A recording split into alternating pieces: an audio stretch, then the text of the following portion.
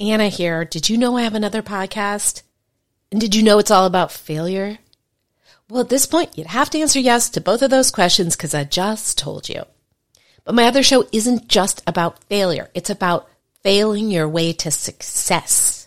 Yes, success. Because the most successful people are often just the people who've gotten up the most times after their failures. Don't believe me? Go download Fail Your Way to Success wherever you get your podcasts, or go to failyourway.com for more info. Now back to the show. Welcome to the after party. It's time to change. You're just getting started. You can teach an old dog new ways, and not just on Saturdays. It's Anna, David. Who else would it be? That'd be weird if it was somebody else. I am the host of After Party Pod. If you are listening, you ideally know that, and I'm super grateful. I have been getting super nice emails about this. I can't even tell you. Sometimes from people who are drunk. Sometimes from people who are not drunk anymore, used to be drunk. Find this podcast helpful in that. And some really, really nice reviews. I tend to discuss the not so nice reviews, which is just insight into how my head works, which is to say that I think I notice there are good reviews, but I know I notice when there are bad ones. And a lot of you send me emails saying that these things that I share with you that the bad ones say are not true. And I appreciate that. But I wanted to call out some people who have given really nice reviews. Elise is special. I know Elise. We're Twitter friends. Hey, Elise. Alyse is how she spells her name. Loosh SD. Tristan Powers. L-E-L. JVV 1997. These are just some of the people that have been so supportive, and I'm so grateful. And the podcast is growing. Yeah, a lot. And that's thanks to you telling your friends and continue to tell your friends, because that's the best way for people to find out. But you can also tell strangers, and you can tell strangers by subscribing to this podcast on iTunes and by giving it a 5-star review. It's huge. It's super important. I will love you forever. Now, what else do I want to tell you? Well, this episode is sponsored. I'm not starting again. This episode is sponsored by Audible. So you can get your free audiobook download and a 30-day free trial by going to audibletrial.com/afterpartypod. There are over 150,000 titles to choose from. And I'm a big fan. I download books all the time. I've told you that. I even have one that's on there, and it's really short, but this is not about that. Go get your free audiobook, and you can get it through us, which I love personally. Now, what else? Lots of stuff going on. The site, After Party Chat, is growing at an exponential rate. We're now taking ads.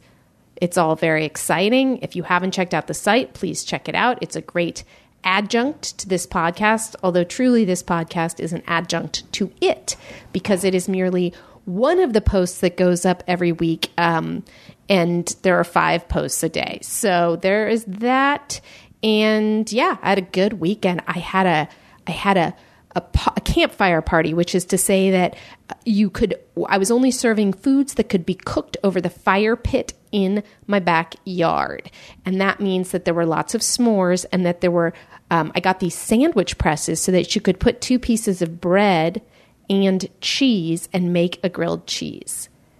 And it tasted better, and it was really cool, and people enjoyed themselves. So that's some sober fun. Oh, we played Heads Up. Have you ever played that? It's that super fun app that's like charades. Anyway, let's get to our guest, shall we?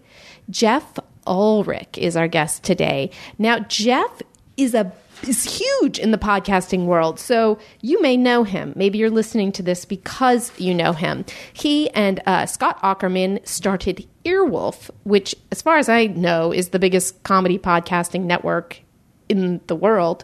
It's only been around since 2010, but in that time, they have just gotten to be huge. They have Comedy Bang Bang, which is a TV show also on IFC. They have Kevin Pollux. Anyway, they have a bunch, but that's not the point anymore because Jeff has just left his own company by choice. As he says, he fired himself.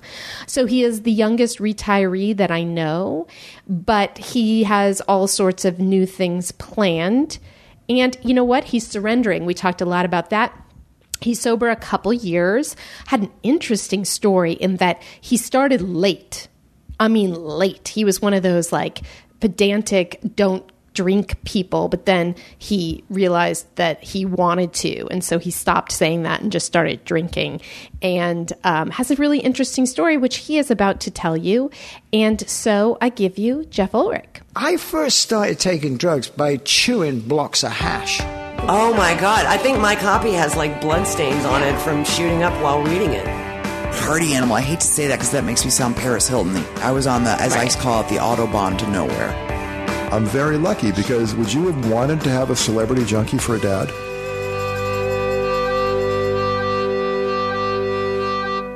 Okay. Hey, Jeff. We're starting? Yeah, we start cash. Hi, Anna. You're the one who told me we were starting. Oh, no. Did you expect like a very professional intro? No, I didn't have any expectation. So I'm glad you're doing this. Thanks for having me. Thank you for coming on. You were kind of the guy who introduced me to podcasting. I knew nothing about it until the day that I sat down with you and nothing? Jake. Really nothing. I know. I really faked it that day, didn't I? I didn't think that. Yeah. But you have been like the king of podcasting and now are the youngest retired man I know. Is that the case? I mean, I say I'm retired because I don't know what else to call it. Mm-hmm. I'm not looking for work. I'm not looking to start a new business. Mm-hmm. And so I'm kind of retired. Mm-hmm. At the same time, you know, like I don't have enough money in the bank to live for the rest of my life. Mm-hmm. I would have to have, you know, this company, my company make money and give it to me, or I'd have to sell it. So I don't really know what's going to happen, but I feel retired and I don't know what else to call it. So that's what I call it. Is that freeing? Liberating? It's everything. Like it is. I mean, you know, I'm an alcoholic, so I still have anxieties around things. And here's the thing. I don't have a future to plan like I used to before. Right. And that's something that's new for me that I'm trying to, you know, deal with. Does the fact that you're sober help you with that? Like in terms of some spiritual surrender to what happened, you know, you're safe? Yeah. Well, I've always been a terrible surrenderer and a turn it over person. Yeah. But I mean, I did it. Like I literally started a company and then handed it over to other people to run. And it's my only financial asset. So it's not like, I mean, I own my 2011 Hyundai Elantra. Congratulations. I own that. Yeah. I don't own anything else. So it was a big deal for me to turn the entire thing that had become my identity and my financial everything to other people to run. So I'm just still like coasting off of the wave of that. Well, but I mean that by very definition, you are not a bad turner over. And I'd like to keep using that word and you should copyright it because I might steal it. You're not. I mean, you've done like the biggest thing of somebody I know in terms of a tangible turnover. But in my daily life, I'm not really good at it. Maybe this will help. That was like, it was you know, I mean, it's not even 2 months. And it was a big bang thing of like, okay, I'm the wrong person to run the company. It's better for me and for everyone if I'm not doing this anymore. And so I'm just going to do it. And I did it. But now, like on a daily basis, I'm terrible. What are you doing all day? It depends. Working on new things. No new things. Working on yourself. I'm working on myself. You know, I'm getting life insurance. I set up a trust. I've done a little bit of traveling. I'm doing 90 and 90. I started that 6 days ago. Have you ever done that before? I did when I came in. I did 86 and 89, and then my daughter was born on the 90th day. Right. But I haven't done it What about since. 87 and 88? I'm saying I did 86 out of 89. Oh, I see. I missed 3 days, 3 meetings. We forgive you. Thank you. Yeah. So, I speak for nobody. I barely speak for myself. So I haven't done anything like that since, and I'm sober now almost 2 years and 9 months. So it's been 2.5 years. And you told me January 4th is your date. Mm-hmm. So what was, okay, let's go back. I know so little actually about you. No, that's good. Yeah. It's better than okay. Where are you born? Where are you from? I'm from Chicago, outside Chicago. Okay. Rolling Meadows. Okay. Yeah, never heard of it. I'm sure it's wonderful. Suburb of Chicago. And do you have brothers and sisters? I have a sister. She's 16 months younger than me. She's still there. And so you grew up, and first of all, like, what were you like as a kid? And second of all, like, when did you first, like, drink or anything like that? Sure. I guess I was pretty gregarious as a kid. I was a ham, a center of attention. I was the best baseball player, and I was always in, like, the school plays and, that kind of stuff. I definitely saw those don't go together, really. I mean, yeah, I went to a small Catholic school, and so everybody did that stuff. But I would do, like, the solo and make a jerk out of myself. And but okay, so you could tap dancing. You could sing and tap dance? Until puberty, yeah. Absolutely. Then, like, did you take lessons? Like, one isn't born with, that's so cute. Yeah. You took tap lessons. Yeah. It wasn't just me, though. Like, right. They sent someone in and said, okay, we're going to be doing this show. And so every day after school for however 2 hours. Shuffle off the buffalo. Shuffle off the buffalo. Absolutely. My tap dancing was limited to at Trinity College where I went. There was we were doing Anything Goes, and I had lots of dance background, which is how I got into any play. It was not my voice. And we did a dance audition, and then they handed us a piece of paper and they said, "Can you tap?" And all you had to do was check yes or no. And I was sitting with this girl from my hall, and we're like, "Well, if they're asking, it must be pretty easy." So we both check yes, and we got the 2 tap dancing parts. And the interesting thing is, it's Mary McCormick who went on to great fame. Yeah. This was her debut. And we taught ourselves in the hall. Yeah. We went and bought tap shoes and figured out Shuffle Off the Buffalo. Right. So, but you had actual training. I mean, no, like, I don't want to overstate it. Okay. I had, they outsourced training that was sent to us, and I learned how to tap, and then I got on stage and I performed, but it wasn't a big deal. Right. Okay. But yeah, I did a lot of activities and I was involved in stuff, and I was always kind of, social in that regard. So you were a very first child. I was first child. Yes. And so, when did you first drink? I remember having a drink probably like 7th grade. It was a friend's had a sister who was old enough to have her own apartment. And so we stayed over. It was a sleepover. And it was me and these 2 kids from 7th grade. And we played quarters with beers, Great Budweiser, we didn't, it was one of those, like, you don't know what you're doing. So it's whatever you saw on TV or movies or heard about. They smoked. I didn't. And I don't know if I had even a full beer, but I remember drinking, but it didn't have any impact on me. Like, it's not like I sit here now today and think like, oh yeah, that was the first time. And I remember it. And there were fireworks. It was nothing like that. The first time I remember really drinking was at my uncle's wedding in Virginia. I was 16, and one of my uncles kept feeding me amaretto sours. And I remember, like, I couldn't get enough. It was just more, more and more and more. But then I didn't drink again. Question: how intense was the puking that night? It was bad. Yeah. Did it happen at the wedding or at the wedding? After the wedding, the next day, really, though, my whole life up until I was 22, I was the annoying guy who never drank and lectured everybody about it. Ugh. Like, I didn't drink. I didn't smoke. I was a virgin. I was like total straight edge. Were you lecturing people about keep holding on to their virginity? No, too? Not that. Just smoking and drinking and drugs. I would lecture people and tell them not to do it. And so you didn't. So even though you had this amazing experience at 16, you had no desire to repeat it? No, none. Why do you think that is? I don't know. I think we were at the wedding and it was fun and it was like, my family was kind of like involved, but it wasn't something that you were supposed to do. And I felt like, I didn't do things I wasn't supposed to do for the most part. So, and that included that. And was it a drinking household, or did your parents not really drink? My dad drank. My mom never drank, but, my dad's not an alcoholic. It wasn't like he drank like that. Irish Catholic family, but there's not a ton of drinking in our family. So there's no alcoholism anywhere? There's one great uncle died of alcoholism, but I mean, you know, my mom has like 150 cousins or 160 cousins, and I want to say like there's maybe one or two instances of clear like that person's got a problem. So you guys could essentially go Guinness Book style. Like we're the biggest Right. Irish casual family without alcoholics.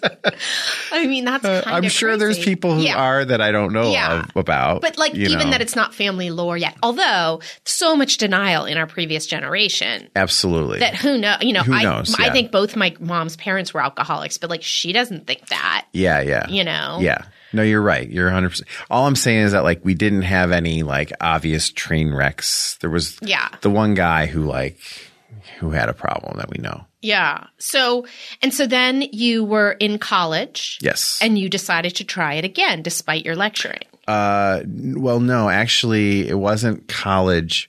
It would have been after college. So you never drank in college? No, I drank one night, my 21st birthday. I had friends came over to my house because I didn't want to go to a bar because I didn't drink, and brought booze, and I drank some and I got drunk. But again, like it was a one-time thing, and I didn't do it after that.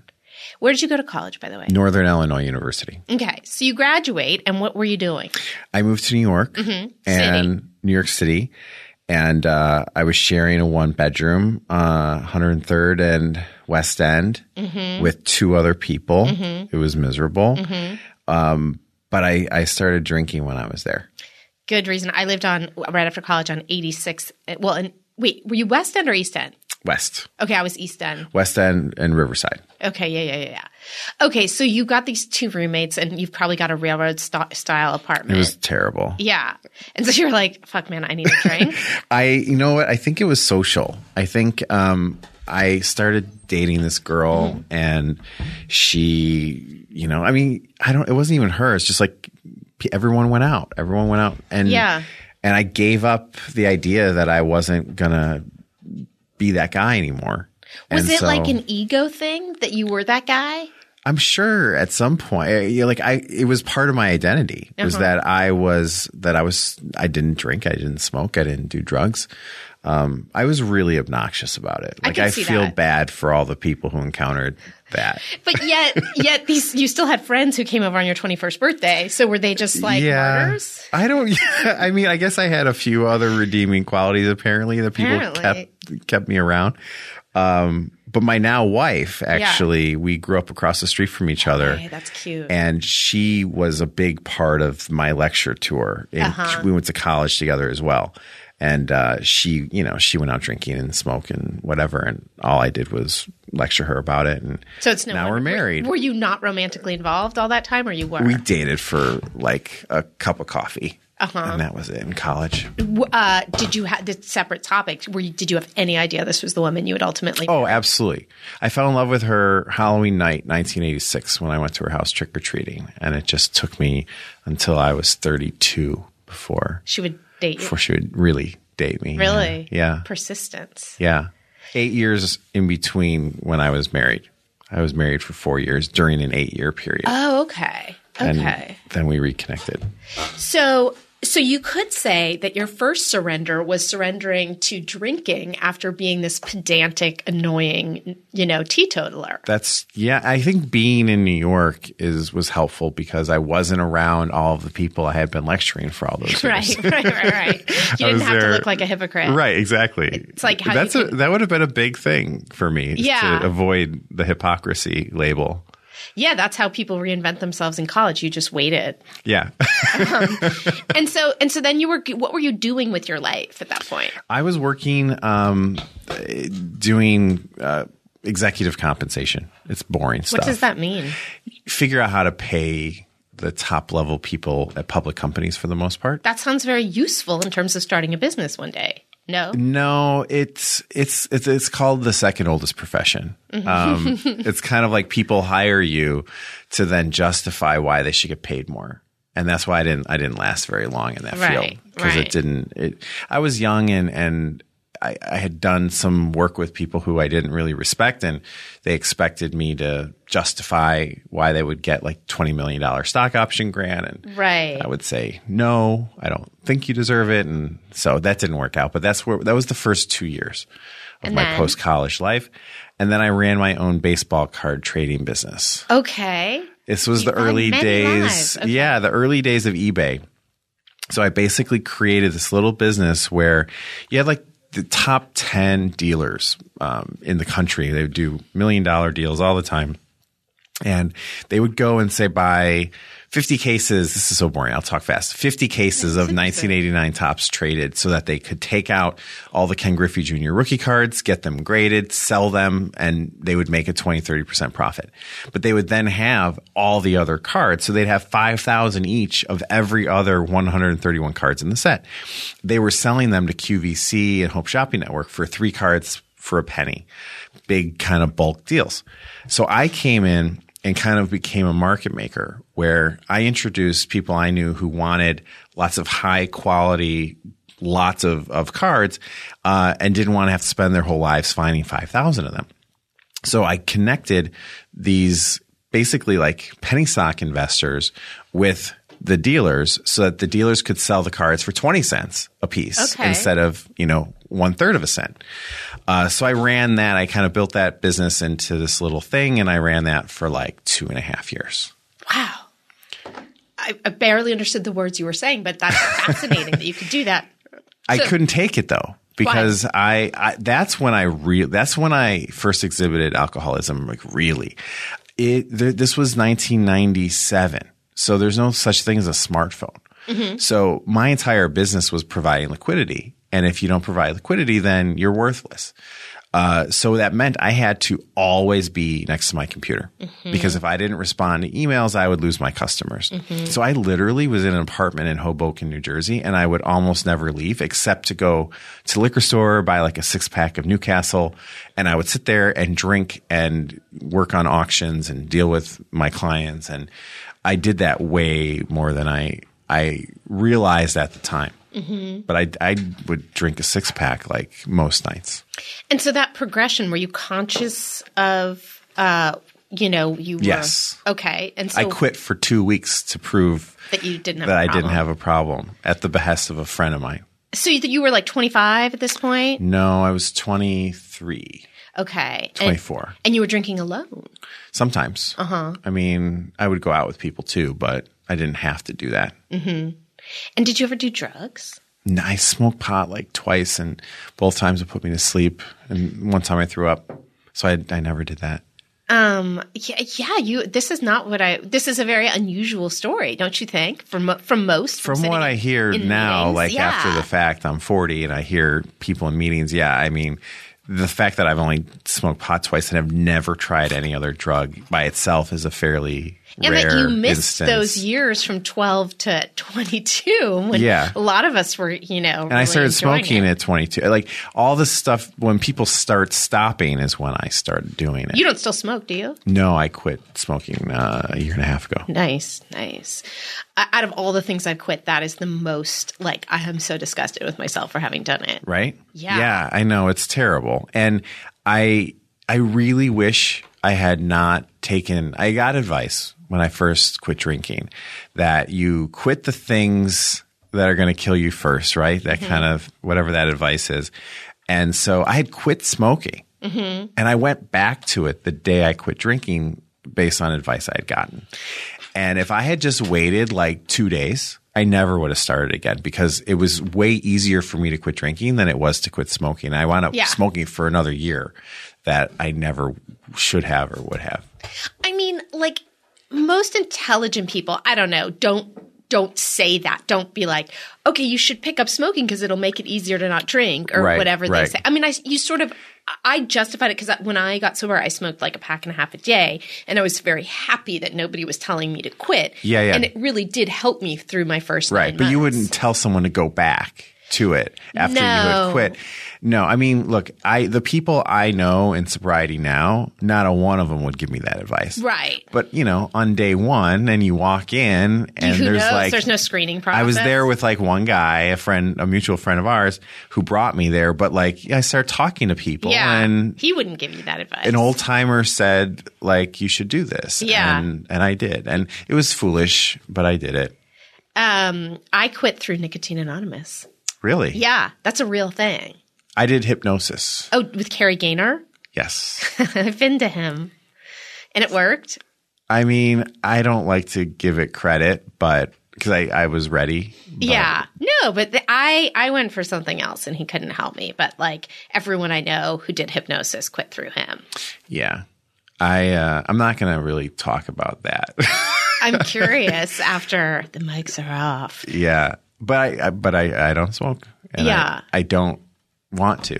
Yeah. Yeah. I was watching, I don't remember what it was, a movie or a TV show recently where they lit a cigarette, and it was the first time since I quit where it looked like a good idea to me. Oh, yeah. And then it was gone. So I'm lucky that way. I don't think I've had that. Yeah, and I quit 13 years ago. Oh, wow. I don't think I have. That's amazing. I'm so repulsed by it. The Yeah. first 3 weeks, I just was out of my mind. I went into Coffee Bean trying to order breakfast, and I walked out with an egg salad sandwich, which is just how crazy I was. Yeah. I tried to get a muffin, and I was like, egg breakfast.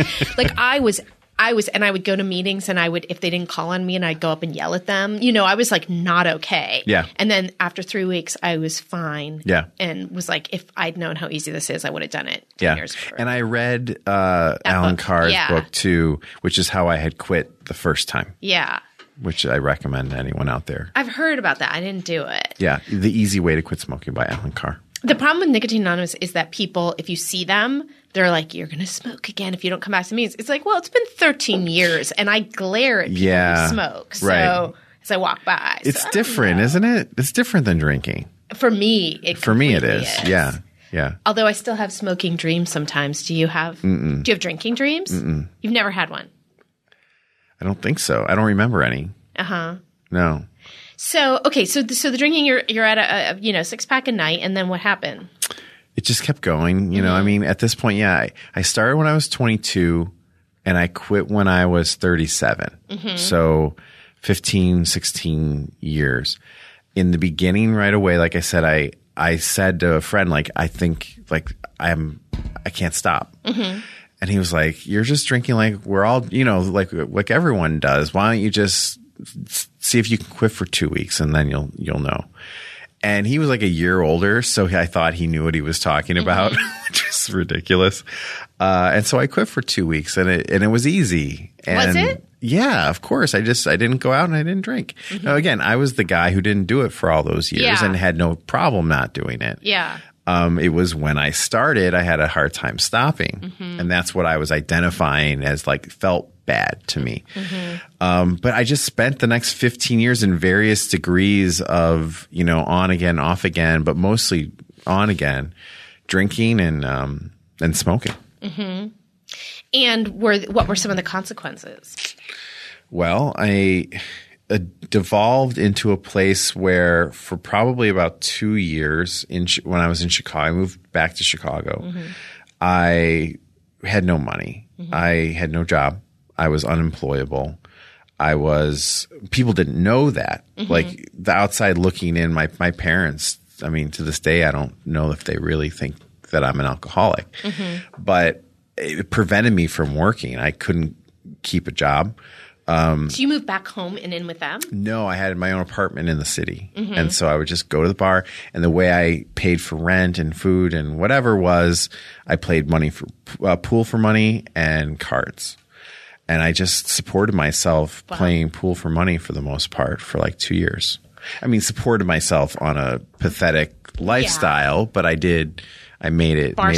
snacks were part of your diet? Yeah, $1.50 Schlitz cans. Yeah. Jake's Pub on Clark in Chicago. And just the kindness of somebody who you didn't know at the bar would have a big pizza delivered, and the next thing you know, they're letting you have a slice. And just winning a lot of pool. I was very good at it. Yeah, you have a lot of skills that I didn't know about. I'm a barroom Olympian, as they say. Well, and so in terms of like the gambling thing, you don't Yeah. have an alcoholic relationship with that, or do you? I quit gambling. I have some sort of a problem with gambling, but it was always when I was drunk. Mm-hmm. I don't know. I never had a problem with gambling when I was sober, so I don't know. But I haven't gambled in like 7 years, and I won't. What was the gambling you were doing? I would do well. There was the cards, Yeah. There with people Poker? I knew, poker with people I knew, and then there was the pool, and there was a lot of that. And then there was betting on games. There was going to the casino. I mean, kind of like anything you would imagine. I did in different degrees at different times. Would you? And you? What's the most you ever won? Oh, geez, I won like $9,000 in a couple hours in Vegas at a blackjack table, and then lost it all, Yeah. and then lost another 5,000. Yeah. Completely shit-faced. Yeah. Yeah, that was the worst. That was the last night. Haven't gambled since then. And so I walked away from $1,000 too, by the way, because my partner in Earwolf, Scott Aukerman, he wanted to bet me $1,000 on how many seasons there were of the TV show Bored to Death. And I knew that there were 3. I had just seen the 3rd season, and he's like, there's only 2, and he's best friends with Zach. And so he's like, I will bet you $1,000 that there's only 2 seasons. But I had promised my wife that I would Does that never count? gamble again. Yeah, yes, like either you And he gamble would or have you paid? don't. Oh yeah, Scott's a if you're listening, he's a man of his word. He's a complete like upstanding guy. He would have paid for sure. Still, even if you're an upstanding guy, like that kind of a bet, like you throw out. No, he was dead serious. Okay. He was dead serious. But so I do not gamble under any circumstance. And so, what led to this January 4th decision? My wife had wanted me to quit probably a year before that, almost 11 months before Which that. is ironic when your relationship started with you lecturing her. about Yeah, and drinking. she drank. Well, she was with an alcoholic for 13 years.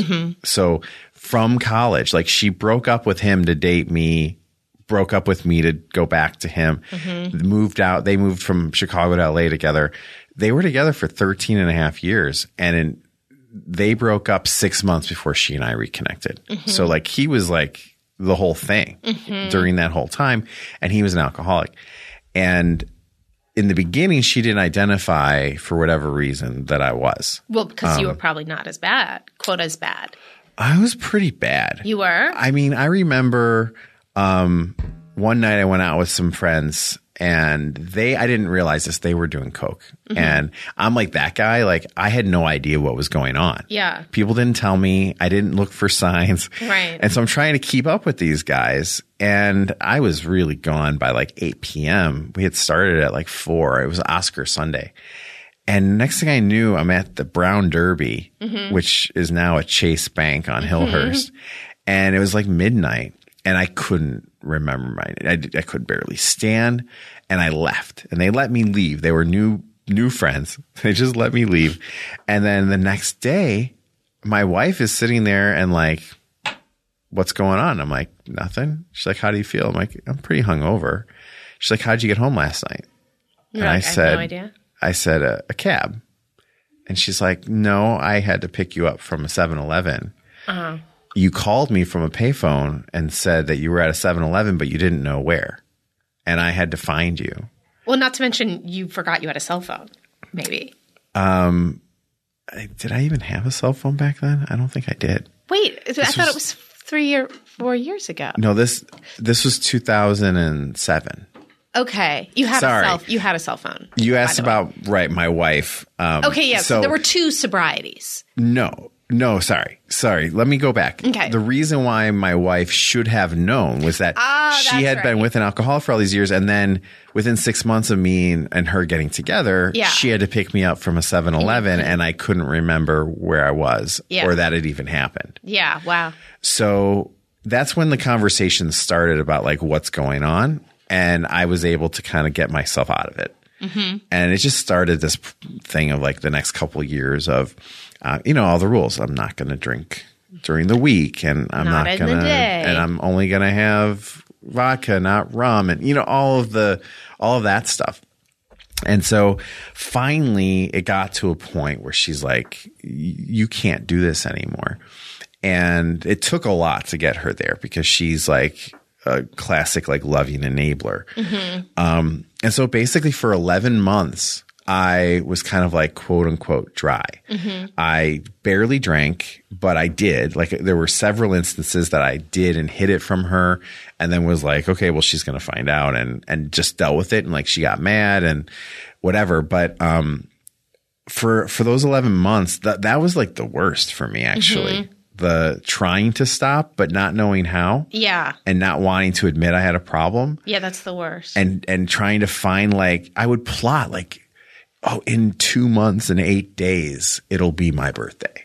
And then I'll be able to figure out a way to drink that day where like I won't really get in that much trouble. Right. And then have 2 months and 8 days of like agony. Oh, no. Agony thinking about it? Yeah, like how come it's not here yet? You know? I mean, I think I was the worst I ever was that year of trying to quit and either not drinking or hiding it. I mean, I had that experience, but it was with cocaine. It was with everything. I did 10 days of sobriety at one point, and it was not easy. And I took, pain pills and Ambien the whole time. Right, yeah. And was, insufferably telling everyone it's my 8th day without alcohol, like they cared. Yeah. But I had years where I would say, okay, well, I'm not going to do this cocaine anymore. And then I'd stop for 3 weeks or a month and be like, no, coke addict can stop. Right. I'll go back. Yeah. So would you have these periodic nights of drinking and be like, well, I got this? Oh, absolutely. Yeah, I told myself every lie there was. Yeah. And at the same time, I knew what was going on. I mean, I can't even tell you how many draft emails, because I would go into my email and I would write emails to myself, either late those nights or early the next mornings, talking about like however I felt, the shame and the depression around it. And I would never send them there. So I just kind of like kept having it. And I would explain to myself what had happened, how I had embarrassed myself or what I did that I was ashamed of. And like looking at that later, it's terrible. Like, and it was the same story every time. I felt the same. I did the same things. It was just Groundhog Day over and over again. And were you doing anything interesting, or you were staying home and drinking and then doing things? I would go, like I had a friend who I would go to his place. We would go out sometimes with other friends. I would bar hop. So towards the end, like I would say in the last 2 years when I was drinking, like I would go to the Roost, which is a place in Los Feliz, at noon when they open. Completely like didn't hide it from anyone. Like say to my wife, like, I'm going to go work from the bar this afternoon and get some work done. No one will be able to bother me. We're going to do some Excel spreadsheets. I don't need the internet. And I would go and I would like have 2, mixed drinks from the Roost, and you're like drunk. Yeah. I mean, those are strong drinks they make there. And then I would go to Club TG and there'd be new people there, but the same people, not new, but like different from the ones at the Roost. Right. And then I'd wind up at Edendale where my buddy was bartending. And the next thing you know, it's like 7:30. Yeah. And you've been drinking for 7 hours and your night's over. Right. That happened plenty. And so with these emails that you sent yourself, but you never sent them. You left them in draft. Yeah. Sort of like how we're supposed to show restraint of pen and tongue these days, and we're supposed to do that with emails we want to fire off to people we're positive have wronged us. Right. Yeah, I was doing it to myself. Yeah. Except the problem with that is that they're in your draft so that you can – it doesn't matter if you sent it because it's there. And I wrote it. So, yeah. It was all one big mental masturbation, really. And so then what happened that brought you to the point? Like I said, I had hidden that I drank from my wife a couple times during that year. And I think that's what really started to get to me. That's one thing. Another thing was that I know we're not going to talk about names, but I was out. Say their first names, please. I was out with some people who I really respect professionally. And basically, they asked me if I wanted a drink, and I said, yes, and smoke, and said yes. And I embarrassed myself. One of the people was getting followed around that day by a writer from Time Magazine who was doing like one of those a cover story on this guy. And it was like, follow him around for 24 hours and then write the cover story. Yeah. And so like, I'm the guy who was like shit-faced. Right. For 3 hours of this 24 hours, I am like shit-faced with this guy and a bunch of other people. And I was petrified that when it came out, it would talk about that. But did it? No, of course not. Like it was not something that would be important to the story, but I was paranoid. And it's like they weren't friends, these people. They were like professional acquaintances. You were there because they were professional acquaintances. Yeah. Like it wasn't weird that I was there, but it's not like there's, you know what I'm saying? Yeah, like there's kinda. A huge difference between friends. Yes. And people that you're friendly with. Yes. Right. So I embarrassed myself in front of people who weren't friends, but that I liked. Yeah. And it could have been very high profile. And even the threat of that really fucked me up. So that was one thing. The hiding / like having to come clean to my wife was another thing. And then the last day.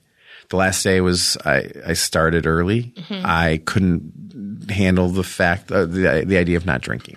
So I went and I started drinking, and I drank from probably like, I don't know, 8 in the morning until 4 in the afternoon. And at maybe like 2 in the afternoon, I was like, I'm done. It's over. And I called a friend who I knew was sober. And our mutual friend? No, our mutual friend Jake.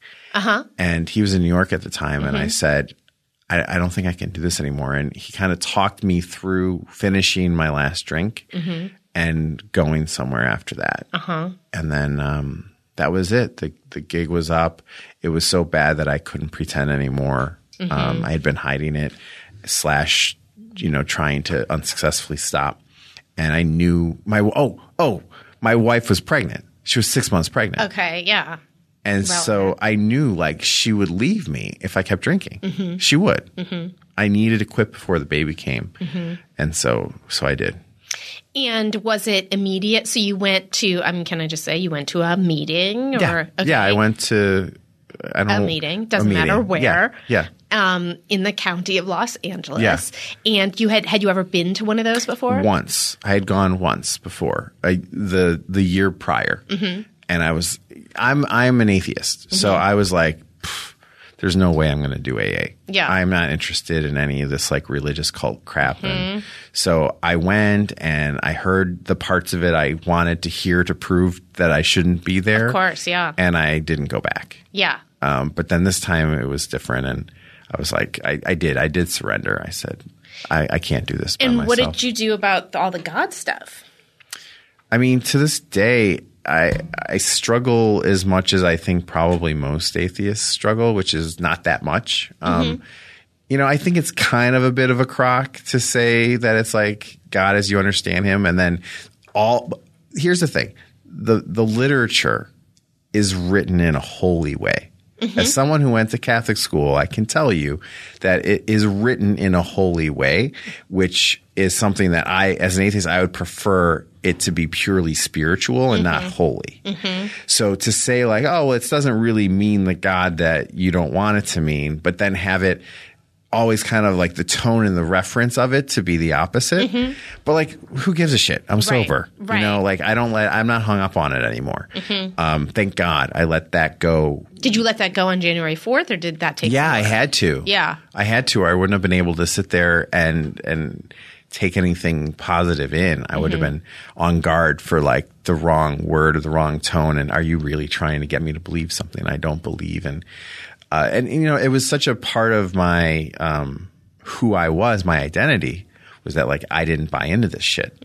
And so that was a big part of it is like ego, that I didn't want to have to say that I was in this program that people assume is very kind of like about God. So. And you couldn't move the way you had when you had been lecturing people about not drinking. Yeah, no, I was like stuck. You were stuck in LA. So these were the same people. And of course, those people didn't judge you. No. Because they're just like, cool, I'm glad you're getting help. Yeah, absolutely. it's all in your own head Yeah. as to how people are going to react, and that's never the case. Yeah. Yeah. So what about, do you do step work even though? I'm terrible. I am on the 4th step. I have been for 17 months, probably. So I'm not really working it. Well, it's hard to do the 3rd step as an atheist or no? Well, so I got over it. Like, it's hard, not as an atheist, as an alcoholic atheist. Okay. Like, I put up so many roadblocks. Like, well, what about that word? And like, there was too much of, I just have a hard time going along. And so it was, I did though. Like I was able to kind of put that to the side and say, this isn't about the God that I don't believe in from St. Colette. This is about something else. And I was able to get past it, but it was hard. Do you have just like a real patient sponsor who's like, cool, 18 months, Yeah. maybe month 19? I have to find a new sponsor. I have a great sponsor, but I'm not engaging to do the work the way I need to. And I think that I just need kind of a fresh start. Yeah. Yeah. And so this might be impossible to summarize, but how has your life changed? It's amazing. It's so great. I am always in gratitude of the fact that I'm not lying. I'm not. I mean, when you're an alcoholic and you're active, everything is about that. You're either drinking or you're recovering from drinking or you're plotting how you can drink again. Yeah. Or gleeful anticipation. Yeah. Which is the same thing. And horrible regret. Yeah. It's all this, like, you're in a constant state of like one of those places. Right. And it's all like, how do I spend time with the kind of people who are going to let me do this? And in the places where I need to be so that I can do it.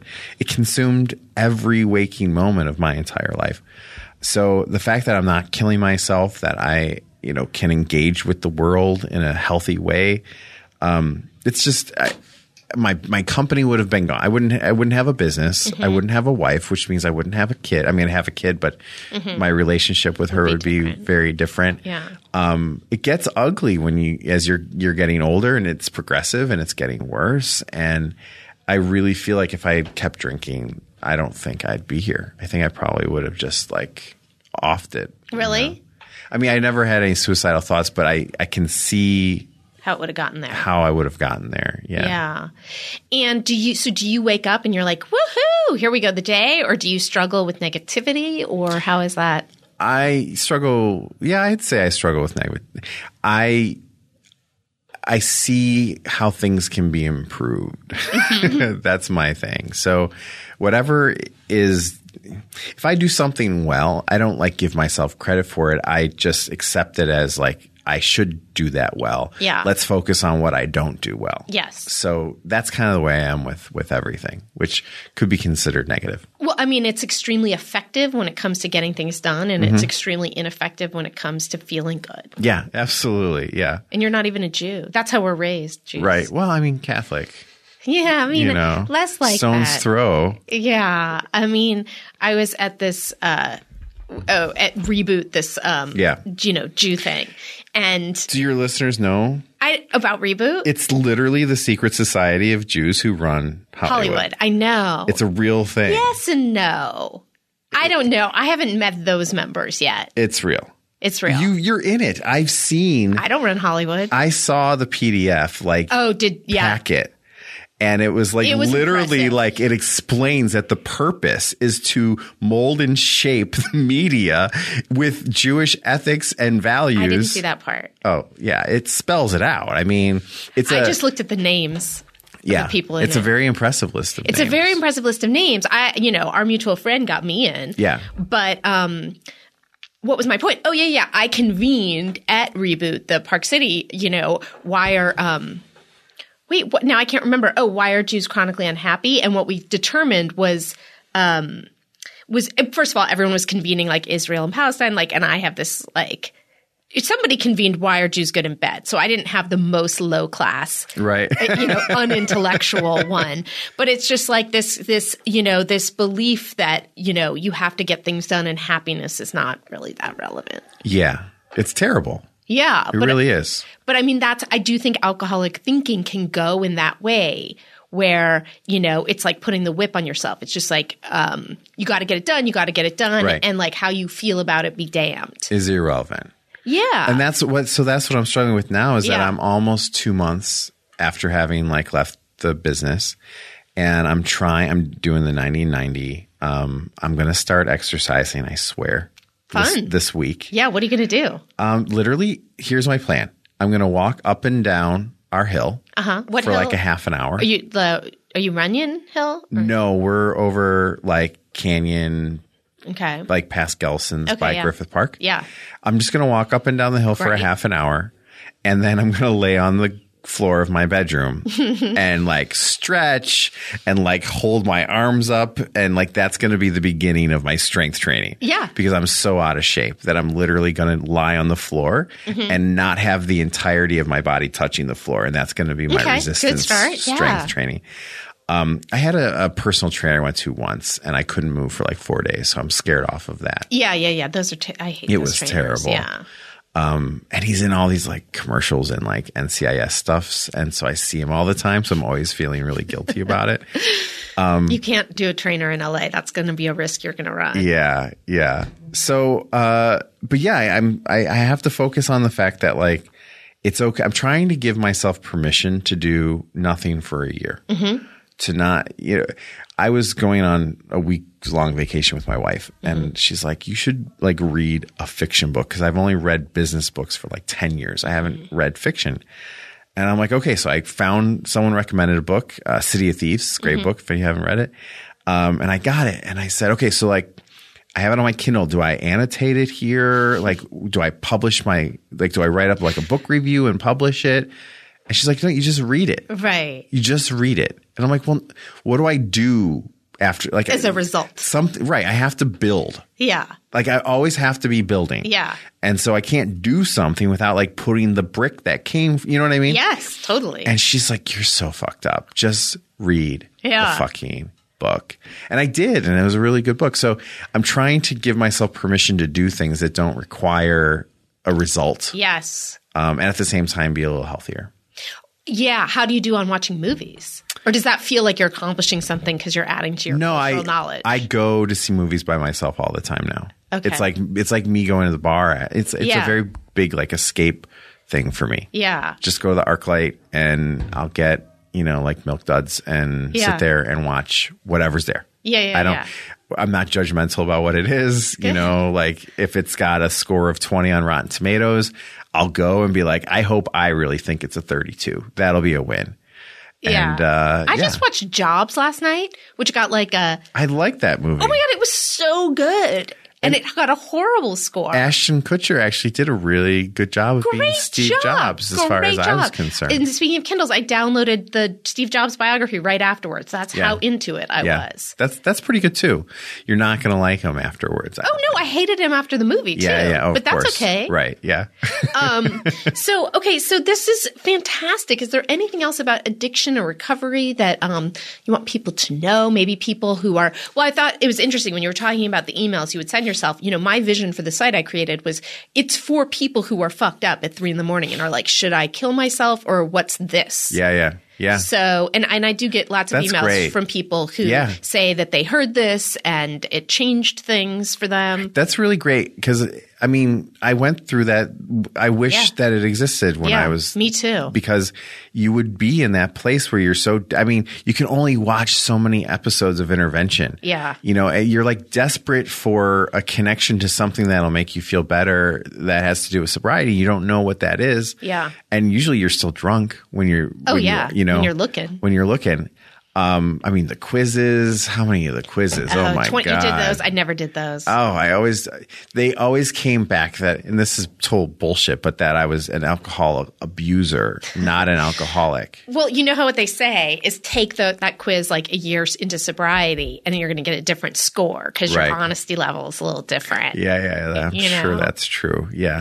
Yeah. But so, no, I mean, I feel like I've done a poor program. I did 90-90 when I first started, and then I basically did like probably one a week for the next 2.5 years. If that, there were times when I'd get busy with traveling and I didn't do out of town meetings. I wasn't here. So I haven't done a lot of step work. I was a treasurer once at one meeting for like 3 months, and probably half the time I was out of town. Like, I'm terrible. I don't feel qualified to kind of like speak to anyone about sobriety. That's the whole point is you've stayed sober, and you don't have to be like a perfect A student in AA to do that. Right. And I think that's really helpful because, I mean, okay, so you were the treasurer and you were out of town. There are people who are the treasurer and steal the money. Do you know what I mean? There are people who go to the meetings and yell at people for, you know what I mean? You're there, you're listening, you're doing 90 and 90. Like, it's working.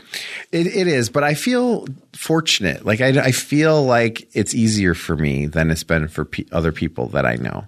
Like, once I stopped, once I really stopped, like, I don't sit around. Like, I'm not the guy who has to cross the street because there's a bar up there. Yeah. You know what I mean? But do you really know that guy? Do you know anyone really in that position? I mean, I know probably one or two people, but yeah, you're right. It's a rare thing. Yeah. I mean, I feel like for most of us, something happens. And for me, it seemed spiritual where that desire was removed the same way my tonsils were removed when I was 22. It feels like that. It was just like, oh, okay, this thing, it's right in front of me all the time. Yeah. I don't want it. Yeah.